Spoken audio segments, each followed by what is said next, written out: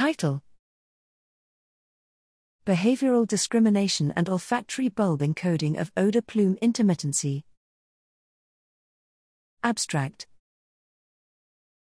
In order to survive, animals often need to navigate a complex odor landscape where odors can exist in airborne plumes. Several odor plume properties change with distance from the odor source, providing potential navigational cues to searching animals.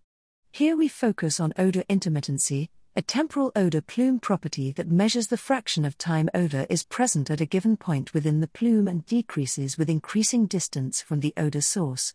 We sought to determine if mice are capable of using changes in intermittency to locate an odor source.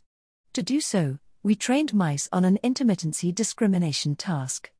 We established that mice can discriminate odor plume samples of low and high intermittency and that the neural responses in the olfactory bulb can account for task performance and support intermittency encoding.